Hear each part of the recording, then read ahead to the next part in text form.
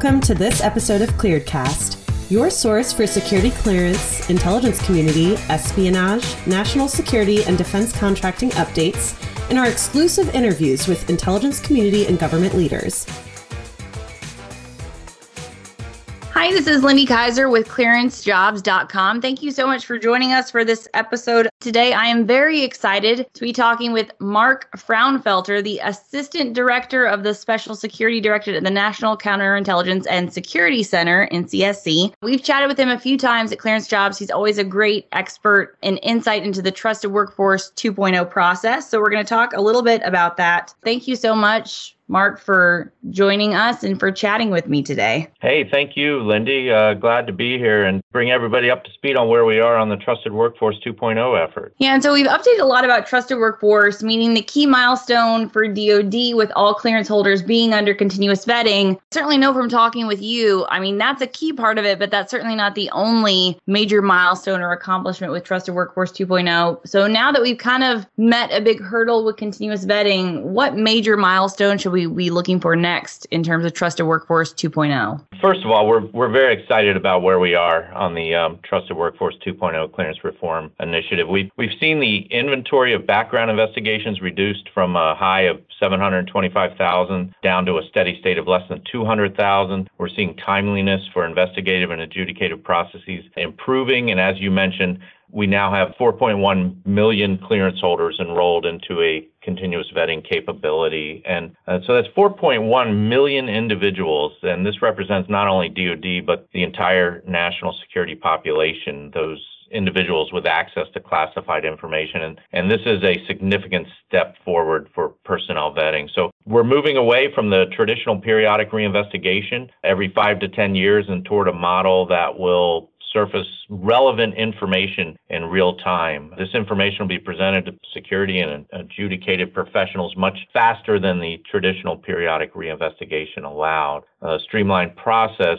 By doing this, it reduces the burden on individuals, flags only relevant information for the adjudicators, and investigations will always be up to date. So with the entire national security population enrolled into a continuous vetting model, we're much better postured from a risk management perspective. And more importantly, it's better for the members of the workforce. So continuous vetting will enable us to identify concerning behaviors much earlier when they're small problems and well before they become bigger problems. And, you know, clearance holders, they're human. Clearance holders are not immune to personal issues such as financial hardships or substance dependency and mental health issues. So there's a wellness factor attached to this, and they can get individuals the help they need, identifying issues up front to allow the workforce to leverage the abundant resources that are provided by the U.S. government. So you ask what's next and what we should be looking out for. It's important to point out that Trusted Workforce 2.0 initiative, it's an iterative process, and having the national security population enrolled into a continuous vetting capability is only the beginning. So we will soon see that population enrolled into a more robust process that we categorize and we cleverly called Trusted Workforce 1.5. And this will leverage more automated record checks, the expansion of agency-specific information, such as adjudicatively relevant insider threat information, and also user activity monitoring. So as we continue down this path, one of the common themes that we hear is just how timely the vetting process is. Being in the security field for a number of years throughout my career, there's always someone asking, hey, what's the status of so-and-so in the process? It's taking too long. We need to get this person cleared so that they can start working their mission-critical functions. So with the technological advances of automated record checks and such, we're looking into the potential for upfront vetting, which we label rapid vetting, especially among the tier 3 or medium tier population with access to classified information at the secret level. So, Lindy, imagine a vetting process which will manage risk up front in a matter of days, and this would allow individuals to enter on duty much more quickly than allowed today. Of course, this is a future topic. We're piloting this theory, but certainly there's much more to come on this risk management approach. Soon you'll see a cascade of policy documents which further define the Federal Personnel Vetting Core Doctrine, which this was released last year, or the beginning of this year, and it established the overarching framework for a single modern vetting program and set forth the principles for achieving the outcomes required of a personnel vetting program serving the needs of the U.S. government. So what will cascade from this? It'll include federal personnel vetting guidelines, performance management guidelines, investigative and adjudicative standards. And you will see this. 2022 is going to be a big year to get these policies out and signed at the director level. You'll also see an alignment of policy structure between security and suitability. 5 tiers of the workforce collapsed into 3, and then you'll see also 5 different vetting scenarios being defined by a unique relevant vetting process. So things like reestablishment of trust, people who leave the federal government and come back into a position of trust, needing access to classified information, upgrades, transfer of trust, better known as reciprocity. These are scenarios which will have their own unique processing. I just want to point out this administration has made clearance reform a priority within the president's management agenda. The D&I and PDD&I are well vested in this effort, and they addressed clearance reform in both of their confirmation hearings. Congress maintains a bipartisan support for Trusted Workforce 2.0, and our industrial partners obviously have a keen interest in this effort. They're concerned with the timeliness and reciprocity issues associated with the previous vetting process. So OD&I, OPM, the PAC PMO, and OMB and DoD are working closely together to address clearance reform, and the hard work is paying off with positive results and positive feedback across the enterprise. Awesome. I don't think I need to even be on here. Just keep talking, Mark, without me. What do I hear? But you're talking my love language. 2022 is going to be my year, and I'm going to have a cascade of policy documents to read. So I can't wait. But that is, you're teasing to a lot of the kind of the next steps, the reciprocity, the transfer of trust, reestablishment of trust. So making those on and off ramps within government. I mean, because that's still a pain point, getting people into the right position at the right time is always something that we're looking to accomplish. And so it sounds like a lot of the next iterations of reform are really going to address those. So another kind of, it ties into in terms of with transfer trust, reciprocity, all of that is a lot of people have questions. Okay, we're not doing periodic reinvestigations anymore, but that doesn't mean that we're not going to ever do kind of something episodic to address security and suitability of the cleared workforce. I know that there's been conversations around some kind of an annual security appraisal form, which is something that the UK uses.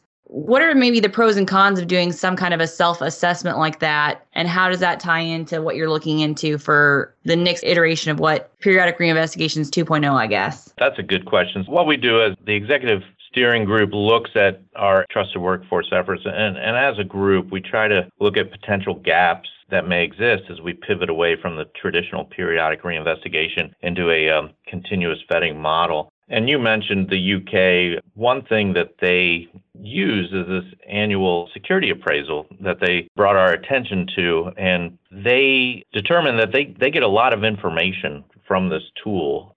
So one thing that we look at and what this tool brings is as you go to automated record checks, you lose the ability to have a human voice into the individual. Think of a dating app, right? Everybody looks good on paper, but once you meet the individual, you can really get a sense for that individual. So similar to the annual security appraisal, we want to hear about things that a manager and a coworker can talk about based on an individual. So we made the decision to pursue this in Trusted Workforce, and we launched a pilot this year. So we had a random selection process, and we sent out a survey provided to individuals and their supervisor. And in this survey, questions ranged from your typical SF-86 questions about changes, financial changes, foreign contacts, foreign travel, illegal drug use, criminal activity, etc. But then we added questions such as, have you any cause for serious anxiety for your job? Is there any concern about a colleague? Is there any office mates who maybe are exhibiting domestic terrorist ideology or extremist ideology? Any contact with media, that sort of thing. And then we added a final question which simply asked, Is there anyone you wish to discuss a matter with embedded within a security or counterintelligence office? What we found was about half the employees responded yes to at least one question. And then also a percentage of managers responded yes to at least one question. And this ranged from issues such as maybe an employee experienced some stresses or personal life changes, is unable to maybe accept constructive criticism. Subject who's been a very even-keeled person may start exhibiting a short temper and kind of a hostile environment. So these are things you don't get from automated record checks. And the other thing we're concerned with is doing something like this. What kind of burden would this be on the workforce? And the overwhelming feedback was relatively positive. The majority of the employees reported that this survey took about 15 minutes to complete, and one comment in particular remarked that it was much better to do this each year than fill out an SF-86 form that people have to do every 5 years for the top secret population. Amen. So those are some of those, and those of you who filled it out know what I'm talking about. So this is the feedback that we were getting. We believe that based on our pilots, that 1 year is the correct cadence. It establishes a baseline. Like I explained, that someone may be acting out of the ordinary or may show something different from their normal baseline. But managers provided this unique information, which was not previously collected or analyzed. And also the security and CI contact was very helpful to the employees. So I found that interesting, that a lot of people in the workforce don't know who to go talk to about issues that are security or CI related. So the ASA, the annual security appraisal, can actually act as an organizational health check, can provide targeted early intervention resources and training. So relatively positive, but it's something we're looking into. We call it the secret sauce for Trusted Workforce 2.0, that extra added feedback that we can get. Related to that, I wish to mention an important aspect of the Trusted Workforce 2.0 effort, and we believe it's very important to consider human behavior as we go down this path. You know, one thing, going back to 9/11, and the workforce witnessed a lot of changes to the physical security and force protection of facilities. Structures were enhanced, and the workforce looked at that and said, look at what the government's doing for us to protect us. And then you take any of these espionage or high-profile spy cases, if you will, you know, Snowden and Robert Hansen and Aldrich James. And what resulted from that was a lot of things being levied on the workforce that they had to report, forms they had to fill out, and the workforce responded by saying, look what you're doing, not for us, but to us.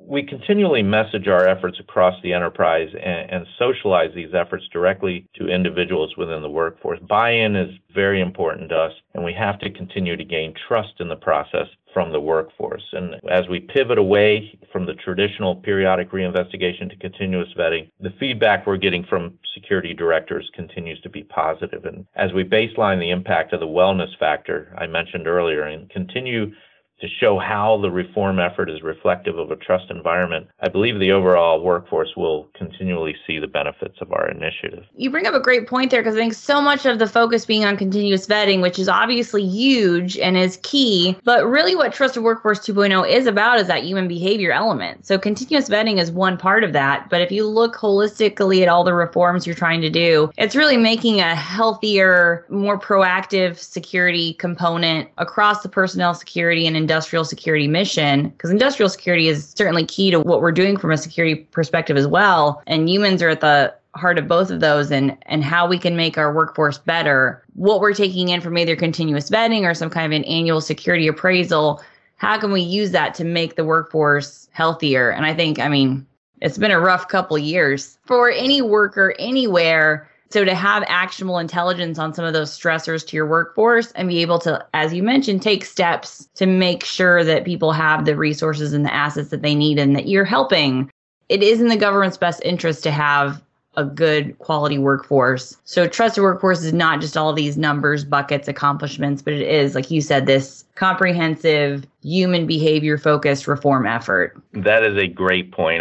Part of when someone occupies a national security position, part of the challenge is obviously you want to measure that person's trust, integrity, and their character to allow them access to classified information. And part of that, though, security traditionally, maybe there's this perception of the big bad government looking into someone's ability to occupy that position. But as you mentioned, there is a wellness factor there too. And we need to ensure the characteristics of a trusted person. You also make sure that they're getting the resources that they need. Because like I say, clearance holders, they're human and they go through personal events as well. And we want to be able to leverage those resources. Yeah, so really trusted workforce, really all about making a holistic, healthy, and trustworthy workforce altogether. Exactly. Continuous vetting may be a key part of Trusted Workforce 2.0, but that doesn't mean self-reporting requirements go away. Next up, Sean Bigley of Bigley Ranish joins me to talk about self-reporting requirements for security clearance holders. This is Katie Keller, editor at clearancejobs.com. Thank you for listening to this episode of ClearedCast. For more information on career and recruiting advice, visit news.clearancejobs.com.